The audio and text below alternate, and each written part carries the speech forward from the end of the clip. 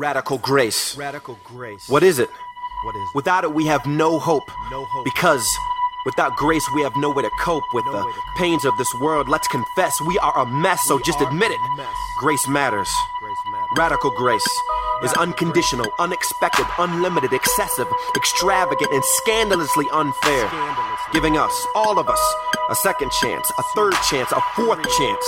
Four. Radical grace Radical saves us, saves the world. What is it? A gift, a blessing, free but not without cost. Not without cost. Radical grace says, no, it screams, there's nothing you could do that could get me to hate you. There's nothing you could say that would make me turn my love away from you. Radical grace reaches the poor, the broken, the wounded, the weary, the needy, the least of these. Over and over and over again, because radical grace is boundless and timeless. Yeah, we all sin and sin and sin again and again and again, but take heart, our God is with us and He would never leave us apart. Never leave. And as He counts every hair on your head and wipes every tear from your face, you can finally feel it.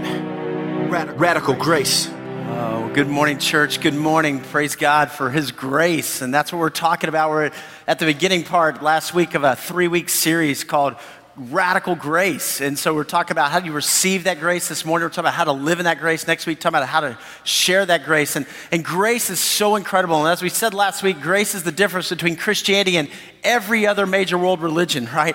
But it's so hard for us to understand that grace because, one, we don't deserve it, and two, we can't earn it. And so we always struggle with this idea of grace, that God in His infinite mercy and His love has lavished grace on us. In fact, that's what it says in Ephesians chapter 2, verses 4 and 5, right? It says, but because of His great love for us, our God who is rich in mercy, He's come to us when we were dead in our sins and our transgressions. He made us alive in Christ. It is by grace that you have been saved. And so this is incredible as we dive into what grace really means. A couple of weeks ago, I was taking my daughter, Grace. Her name's Grace, and she's 11 today. Today is her birthday. But I was taking her to school a couple of weeks ago, and we were driving along, and she said, Dad, I'm so in love with God. And I was like, yeah, I don't know, being a parent, you're just getting excited about that. And it was this great conversation. If you're a parent or a grandparent, when you have that time in the car, right? I know it's so easy to throw in a DVD or whatever else or put on music, but that is precious time. As it says in Deuteronomy, when you walk along the road, talk about the Bible, talk about Scripture. I believe today it's when you drive along the road, So take those moments. And so she just said this out of the blue, right, Dad? And we're driving along. I'm so in love with God. Oh, Grace, that's awesome. And, I love what God's doing in our family ministry and the things that she's learning, the way that she's growing. And I said, well, tell me more, Grace. And she said, Dad, I just want to read my Bible. I want to learn more. I want to do a mission trip, and I want to serve. She goes, and I just want God to love me more. I just want God to love me more, And when she said that, it triggered something in me, And I said, well, Grace. I mean, that's fantastic. It's awesome. And I wanted to affirm her in that. But I said, just always remember this. There's nothing you could do to make God love you anymore. And there's nothing you could do to make God love you any less. God loves you. And I said, it's just like us as parents, when we ask you to clean up your room or do something, we want you to know that we're always going to love you. If you don't clean up your room, we're still going to love you. Now, there may be consequences for that, right? But we're going to love you because you're our girl. Now, we want you to get to the point where you want to do things because we love you. And God wants you to get to that point where you want to do things because you are loved, because of the blessings He's given you, because you live in this house or because you have the things that you have. You just have this love and you want to respond, not in order to earn it, right? But because you have it. And she's like, yeah, right, Dad. And she rolls her eyes, like getting ready for those teenage years. But she's like, no, I get it. And I said, Grace, this is so important. It's so important for all of us. And she goes, I know. And I said, well, hold on to that truth. And if I could encourage all of us in this, right? There's nothing we can do to make God love us anymore. There's nothing we can do to make God love us any less. Grace is not about us earning it. Grace is about us receiving, as we said last week, the grace of God. Even when we don't deserve it, we receive God's grace. And then out of the grace that we receive, we want to serve. We want to give. We want to bring glory to God with our lives. And that's what we're going to talk about today. So I'm excited about today. I'm glad you're here. I hope you're ready as we just unpack the Word of God together. If you have a Bible with you today, I invite you up with me to the book of Ephesians. Ephesians, New Testament, right? Matthew, Mark, Luke, and John. New Testament, the 4 Gospels, and then you got Acts and Romans, 1st, 2nd Corinthians, Galatians, Ephesians. So right there, kind of midway through the New Testament, we're going to have Ephesians chapter 3. Ephesians chapter 3. Now, if you don't have a Bible, that's all right. Maybe you have a mobile device. You can access the scriptures online, or we'll put the words on the screen so you can follow along with what God's word has to say. But we're going to be in Ephesians chapter 3. In fact, if you're doing the daily step where we're reading through the Bible together as a church, you're in the book of Ephesians right now. It's awesome. But Ephesians chapter 3, and you probably read this a couple days ago, but verse 1 says this: "For this reason I, Paul, the prisoner of Christ Jesus, for the sake of you Gentiles." Now, Paul is writing this letter from prison. Paul's in prison in Rome, and he's writing this letter to the church in Ephesus. And, he's writing to encourage them. These are believers. So this letter was written to believers. Paul's in prison. And he could have been like, really, God? I'm in prison, But he's taken that moment and saying, all right, God, use me even in this tough circumstance, even in this difficult time. And then he goes into verse 2, and he kind of gets amped up about God's grace. And 2 through 13, he's just pouring it out right here. He says, surely you have heard about the administration of God's grace, right? That was given to me for you. That is the mystery. The mystery. Now we're going to keep seeing that phrase here, that mystery. Mystery made known to me by revelation. As I have already written briefly, in reading this, then you will be able to understand my insight into the mystery of Christ, which was not made known to men in other generations, as it has now been revealed by the Spirit to God's holy apostles and prophets. This mystery is, so here's what the mystery is that through the gospel, the Gentiles are heirs together with Israel, members together of one body, and sharers together in the promise in Christ Jesus. So Paul's going, this is a mystery, God's grace. You see, before Jesus, right, it was God's chosen people, the Jews, and everybody else was kind of on the outside looking in. And God sent his son Jesus, who died on the cross, who paid the price for our sins. And God opened it up. Everybody can receive God's grace. And he goes, this is an incredible mystery, right? Because a lot of people still, thought back then, right, it was all about the Jews. And he's going, no, it's for everybody. God's grace is available for all. He said, I became a servant of this gospel by the gift of God's grace, right? Given me through the working of his power, although I am less than the least of all God's people. This grace was given to me to preach to the Gentiles the unsearchable riches of Christ, and to make plain to everyone the administration of this mystery, which for ages past was kept hidden in God, who created all things. His intent was that now, through the church, as the body of Christ, we become the dispensers of grace. The manifold wisdom of God should be made known to the rulers and authorities in the heavenly realms, according to his eternal purpose, which he accomplished in Christ Jesus our Lord. In him and through faith in him, we may approach God with freedom and confidence. I ask you, therefore, not to be discouraged because of my suffering for you, which are for your glory. So as you look at this passage of scripture, I believe there's 4 ways that we're called to live in God's grace. 4 ways we're called to live in God's grace. You see, what I think happens so many times is people receive God's grace, right? When you become a Christian, a follower of Jesus, and maybe for you, it was, when you were 8 or maybe 9 or 10, or maybe when you were 30 or 40, or somebody invited you and you heard about this gift of God and you said yes, and you stepped over the line as God was drawing you to himself and inviting you into this relationship, and we received God's grace. But what happens so many times is we receive God's grace, and then we go on living our life like the world, right? Or we go on living our life for us. And God's going, no. It's not just that you receive God's grace. I want you to live in God's grace. I want God's grace to come alive in you. That's why the Apostle Paul would write in different places, I labor. No, not I, but Christ in me. There's something that happens as we begin to live in God's grace. So how do we do that? Well, in these 4 ways. Number 1, we live in God's grace as we extend grace to yourself. Extend grace to yourself. Look at verse 7. I became a servant of this gospel by the gift of God's grace given me through the working of his power. Now notice Paul says, I became. There's something about growing. We grow in the grace of God. We mature in the grace of God. I was something over here, but there's a process of God working in my life with sanctification, right? We call this maturing or growing, becoming more like Christ. And so I have to ask you, are you maturing in your faith?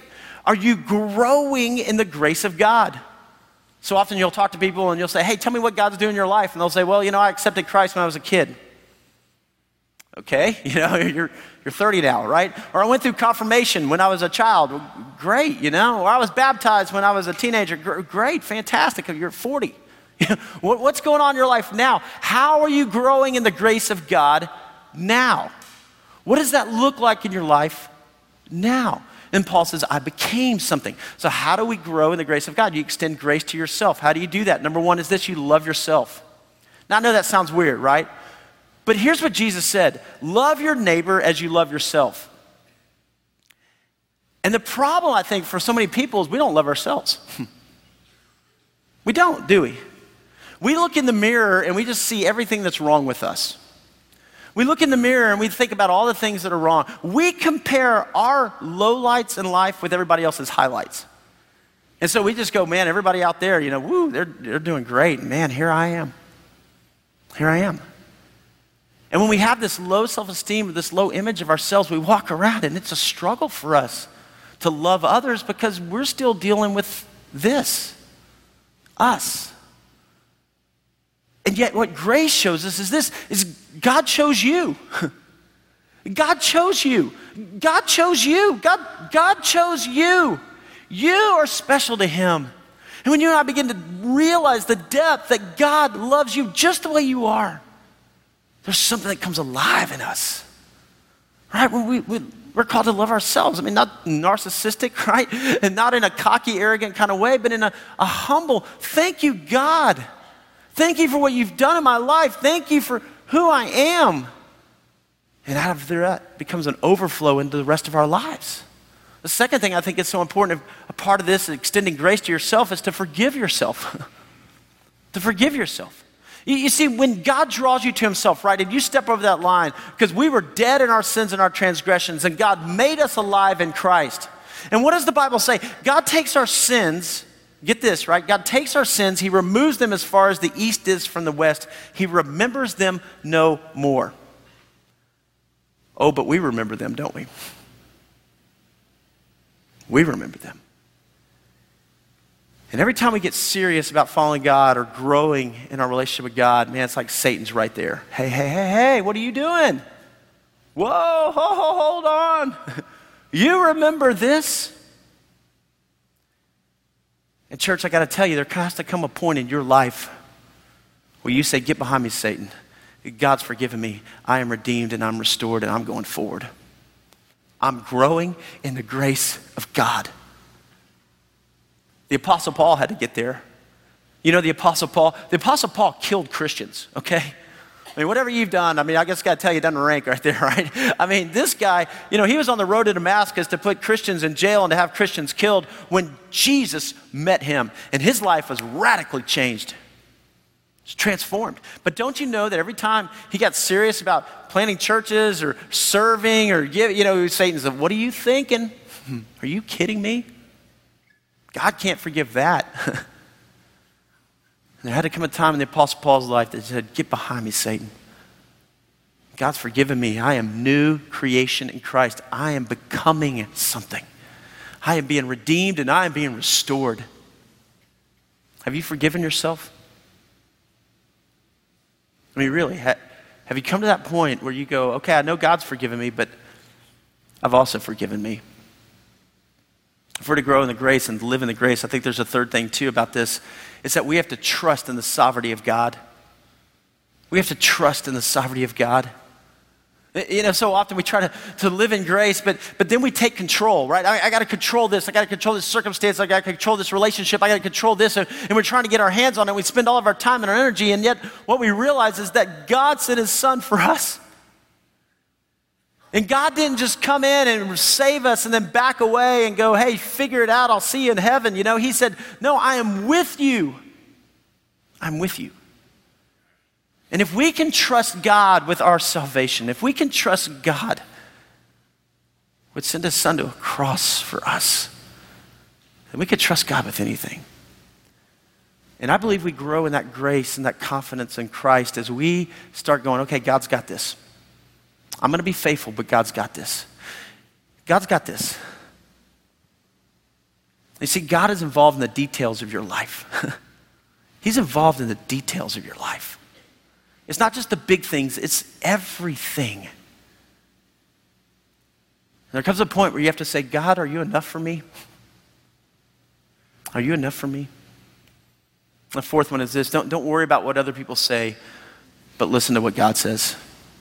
See, I think what keeps a lot of people from living in grace is that we get consumed with what everybody else says.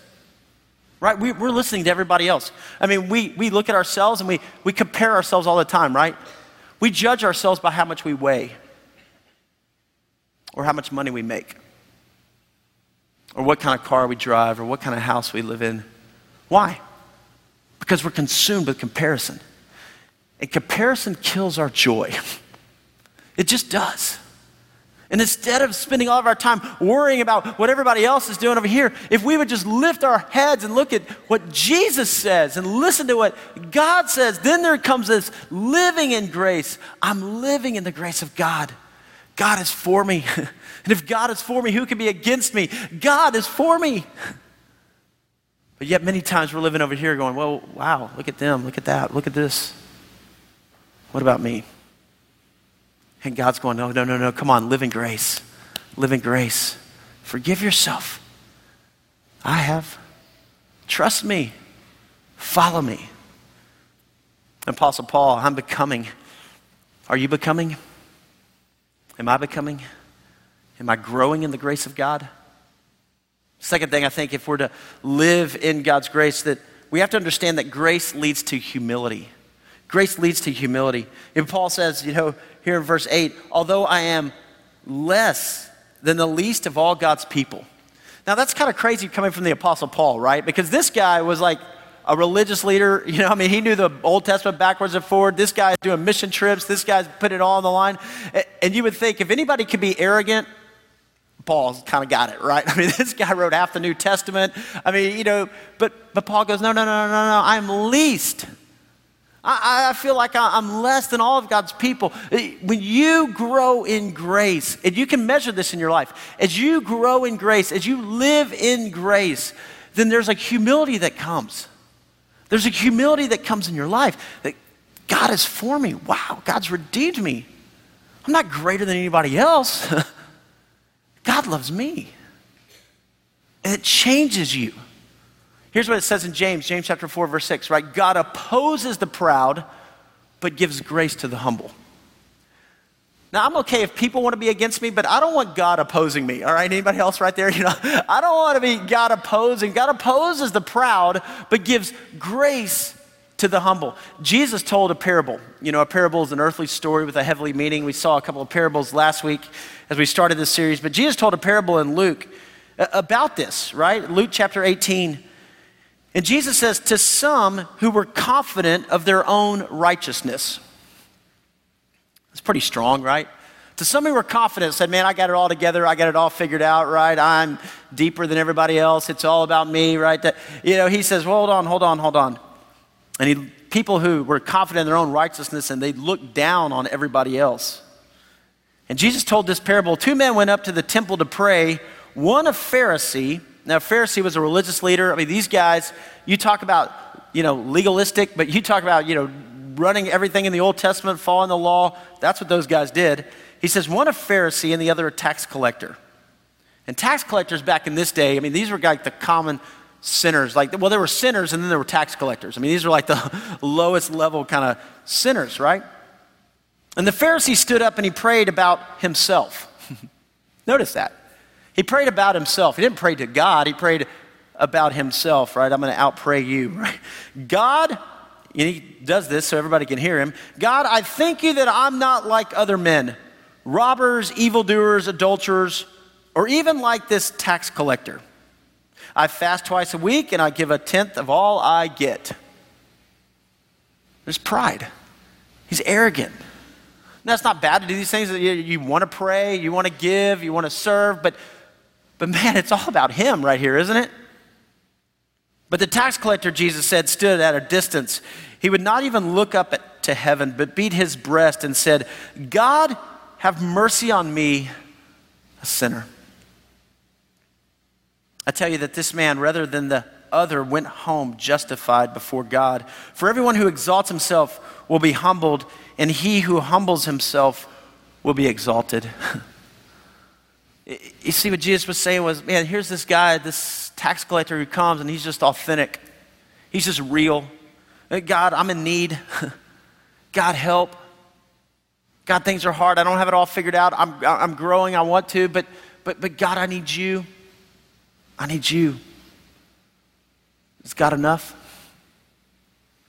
Is his grace enough? The Apostle Paul would write in Philippians chapter 2, verse 1, he says, if you have any encouragement from being united with Christ, if any comfort from his love, if any fellowship with the Spirit, if any tenderness or compassion, then make my joy complete by being like-minded, having the same love, being one in spirit and purpose. Do nothing out of selfish ambition or vain conceit, but in humility consider others better than yourselves. Each one should not look only to his own interest, but also to the interest of others. See, it says it's okay to look to your own interest, but also to the interest of others. Extending grace to ourselves, growing in our humility, being kind and compassionate toward one another. And that leads to the third point, is this, is grace. Grace, as you understand it, is revealed in our relationships. Grace is revealed in our relationships. The Apostle Paul in verse 8, he says, although I am less than the least of all God's people, this grace was given me to preach to the Gentiles the unsearchable riches of Christ and to make plain to everyone. To make plain to everyone. Grace calls us to others. Grace invites us to share God's love with others. See, here's what I believe. I believe is this. If you want to see if you're growing in grace, if you want to see if you're living in grace, just ask those around you. Because grace starts at home. It starts with your spouse, with your husband, with your wife. It starts with your roommates or with your children. It's amazing to me how the people we love the most, so many times we're the toughest on. Have you ever seen that? We'll say things to them that we wouldn't say to a stranger, right? And I believe that God's grace, if you're living in God's grace, it's going to be revealed in those relationships closest to you. And those are areas we've got to grow in, church. So many people look at marriage and they say, well, marriage is 50-50. No, it's not.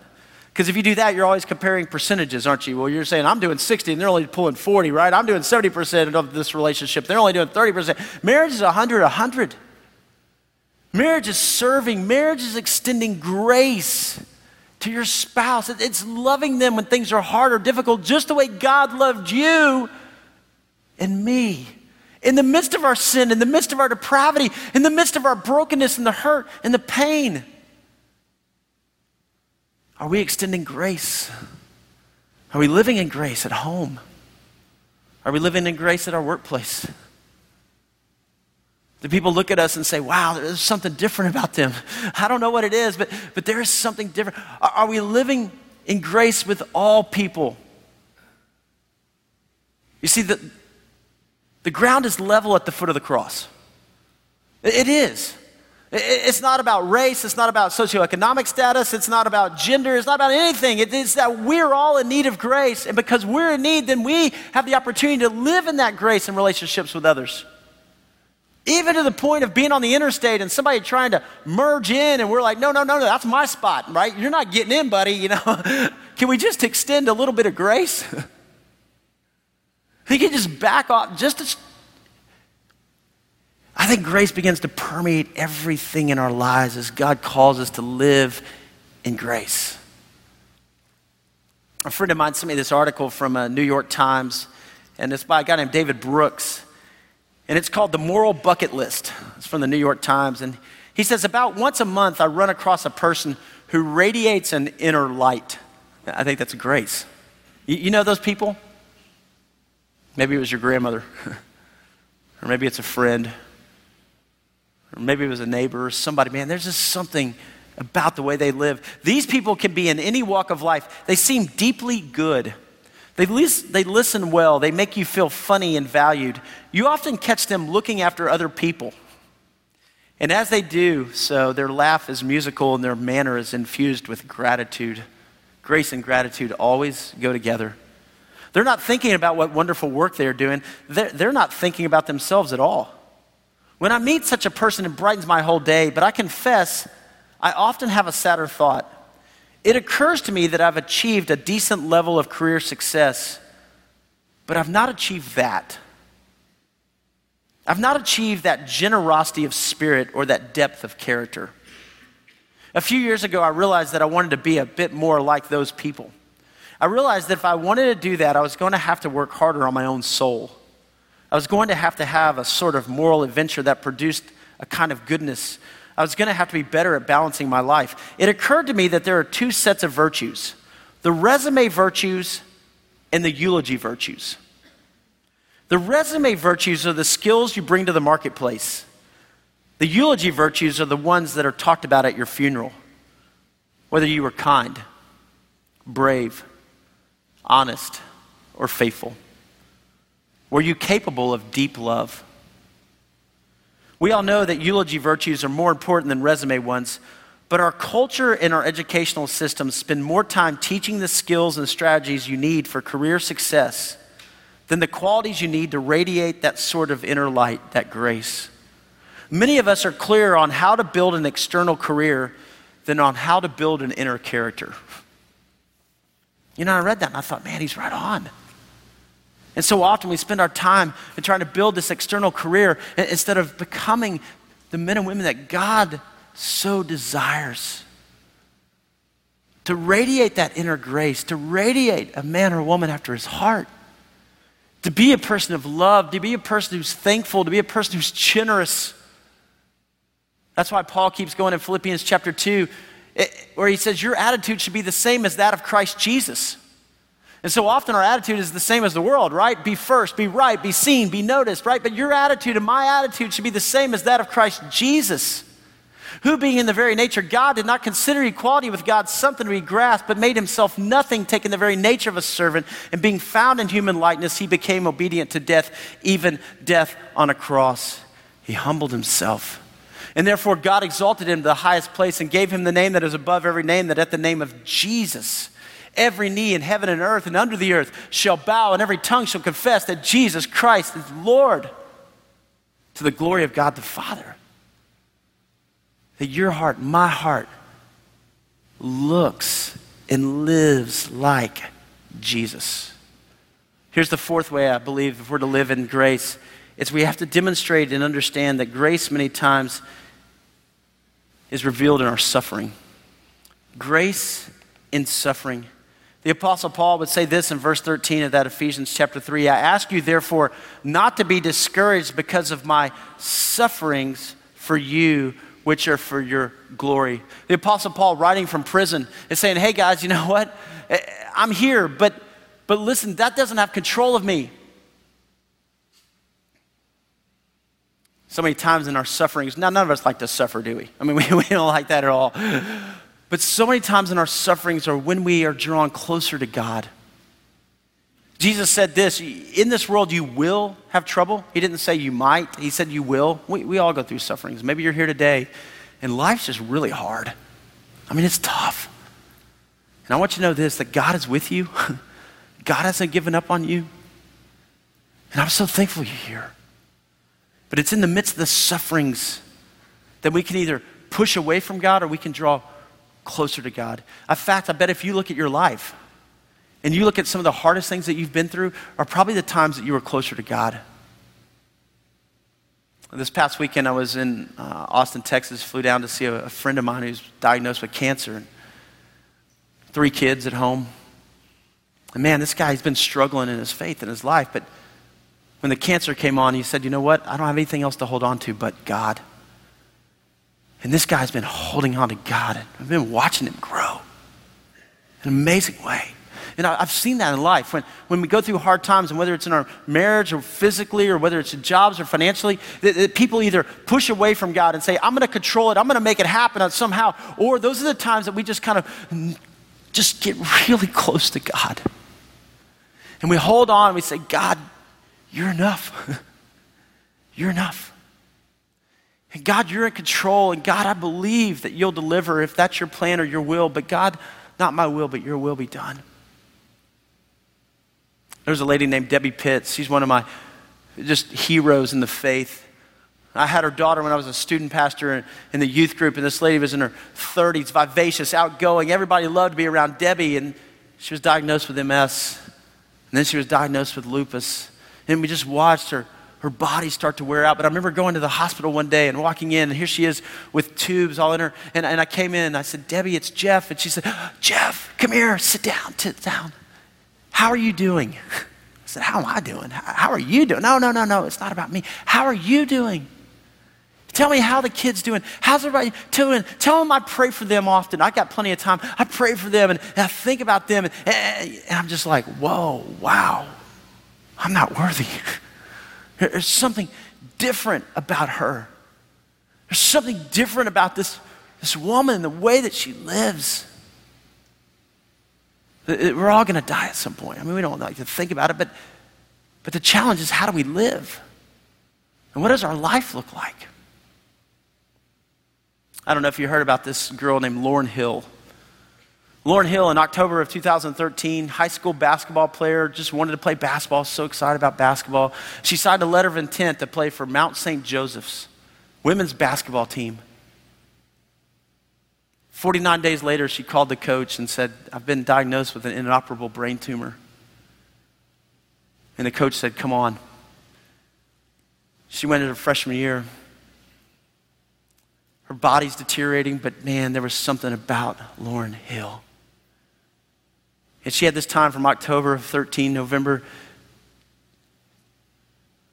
to live her life in a way that would radiate an inner light, to radiate grace.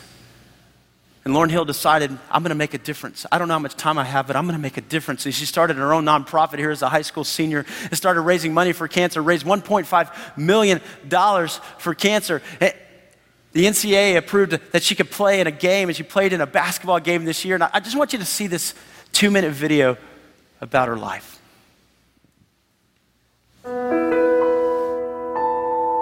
Dying is easy, someone once said. The least of us will manage that. Living well, that's the trick. Lauryn Hill has died. Now it's up to us to make sure she lives on. Most of us live in relative comfort, but do we know what it means to be alive? For the last few months, Lauren tried to show us she was alive in the moment. The cancer that claimed her body never touched her soul. Lauren made death a reason to live. Because she was courageous, she raised hundreds of thousands of dollars for cancer research. Because she was wise, she saw the end of her life as the beginning of something bigger for the rest of us. More than 10,000 people attended her first college basketball game at Cintas Center. Not all of us are here for a reason. Lauren was. We are ennobled by her short stay. Let's act on it. Doing well is not enough if we don't also do good.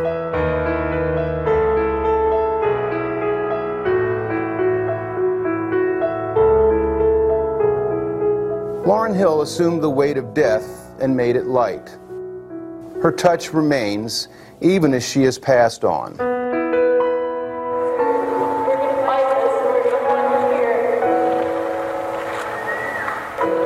It's a gift to all of us.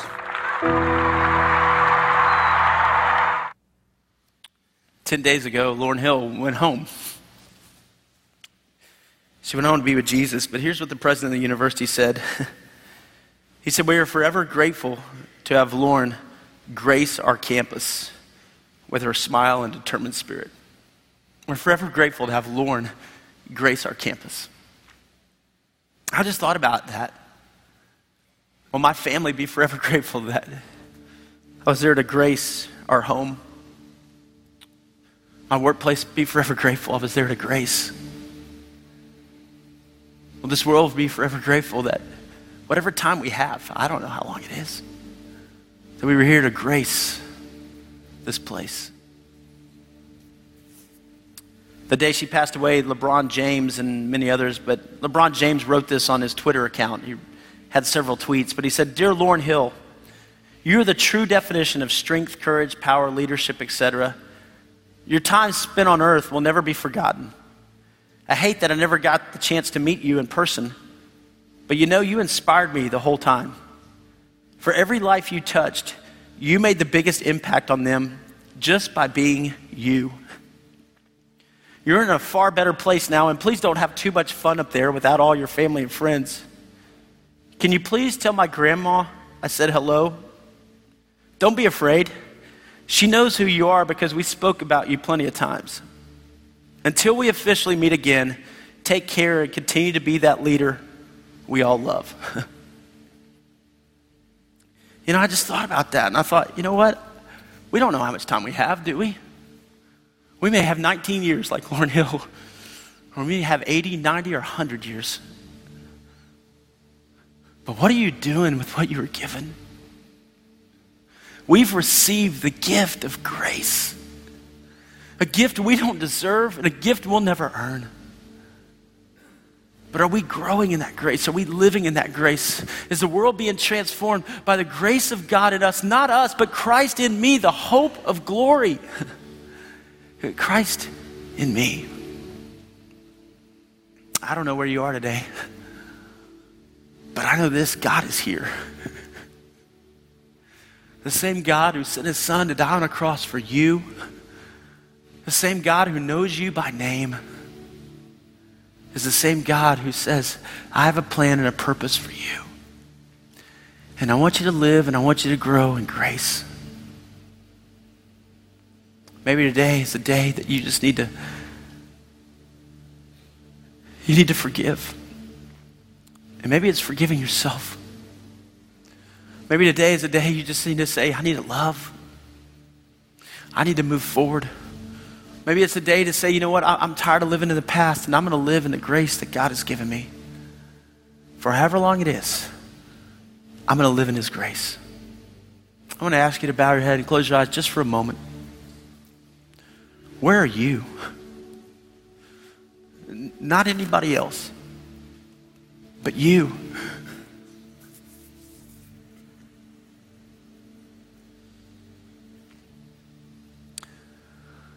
Do you understand the gift that you've received? Grace. Maybe today's the day of salvation. Maybe today you just need to say, God, I want your grace. God, I'm tired of pretending. I just want your grace in my life. I need you. Forgive me, redeem me, restore me. Maybe for you, you're a believer, a follower of Jesus, but honestly, you just go, man, I haven't been living grace. I've been living a lot of other things, but I haven't been living grace. But today I want to put a stake in the ground and say, I'm going forward for however many years I have, whatever it is, and I'm going to live my life for Christ. At home, with those closest to me, at work, every day. So Father, here we are, your people. And Lord, we need you. God, this world's not easy. This life is not easy. And it seems like everything wars against us. We fall into that comparison mode. We chase after the things of the world. But today, God, we just want to say your grace is enough. That you would redeem us, that you would die on a cross for us, that you would save us in our darkest hour. God, you are enough. Father, we want to be men and women after your heart, men and women who live in your grace all of our days. Thank you for your love. Thank you for your grace.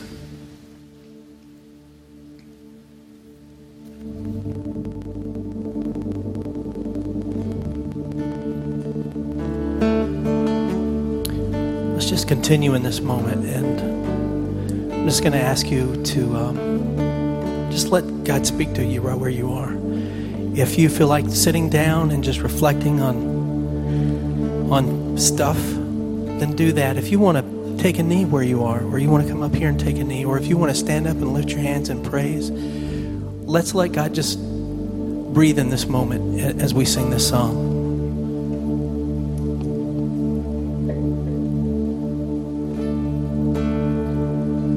Lord, I come and I confess, bowing here, I find my rest. And without you, I fall apart. You're the one that guides my heart. And I say, Lord, I need you. Oh, I need you. Every hour I need my one defense and my righteousness. Oh God, how I need you. Let's make that our prayer right now. Let's sing that chorus again. Lord, I need you. Oh, I need you. Every hour I need you. My one defense, Lord, and my righteousness. Oh God, how I need you.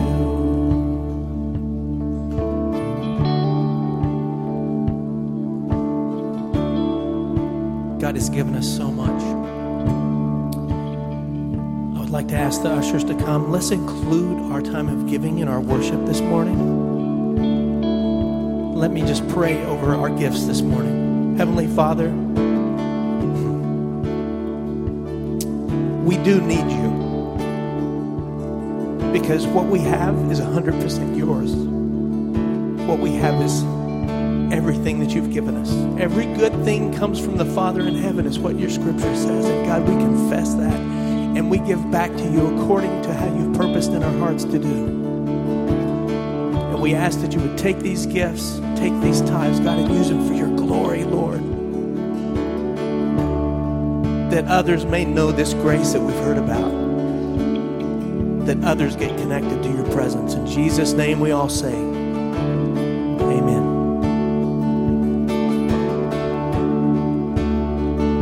Wisdom runs deep, your grace is more. Where grace is found, Lord, is where you are. And where you are, Lord, I am free. Holiness is Christ in you and me.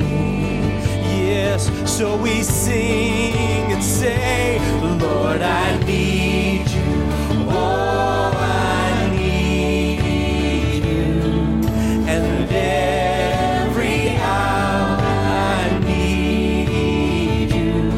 You're my one defense and my righteousness. Oh God, how I need. So teach my song, Lord. So teach my song to rise to you. When temptation comes my way, And when I cannot stand, I'll just fall on you. 'Cause Jesus, you're my hope and stay. You're my hope and stay. Yes, Lord. Lord, I need you. Oh, I need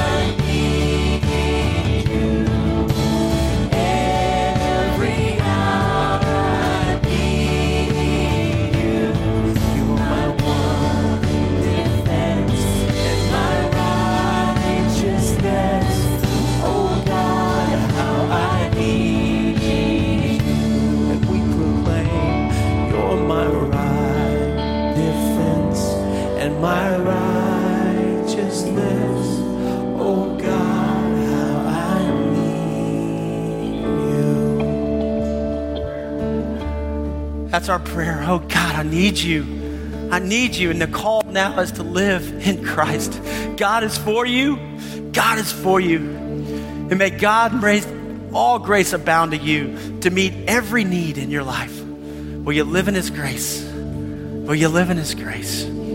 Father God, thank you for this morning. God, we know you're here. And Father, we reorder our lives around who you are and the grace that we've received. Now send us out to live that grace, to live that grace in our homes, to live that grace in our lives, to spread that grace to everyone around, Father, and to find our worth and our value in a God who loves us, and a God who is rich in mercy, and a God who has extended to us radical grace. And it's in the name of Jesus that we pray and we go. Amen. Amen. Blessings on you and have a great, great day. Go in his grace.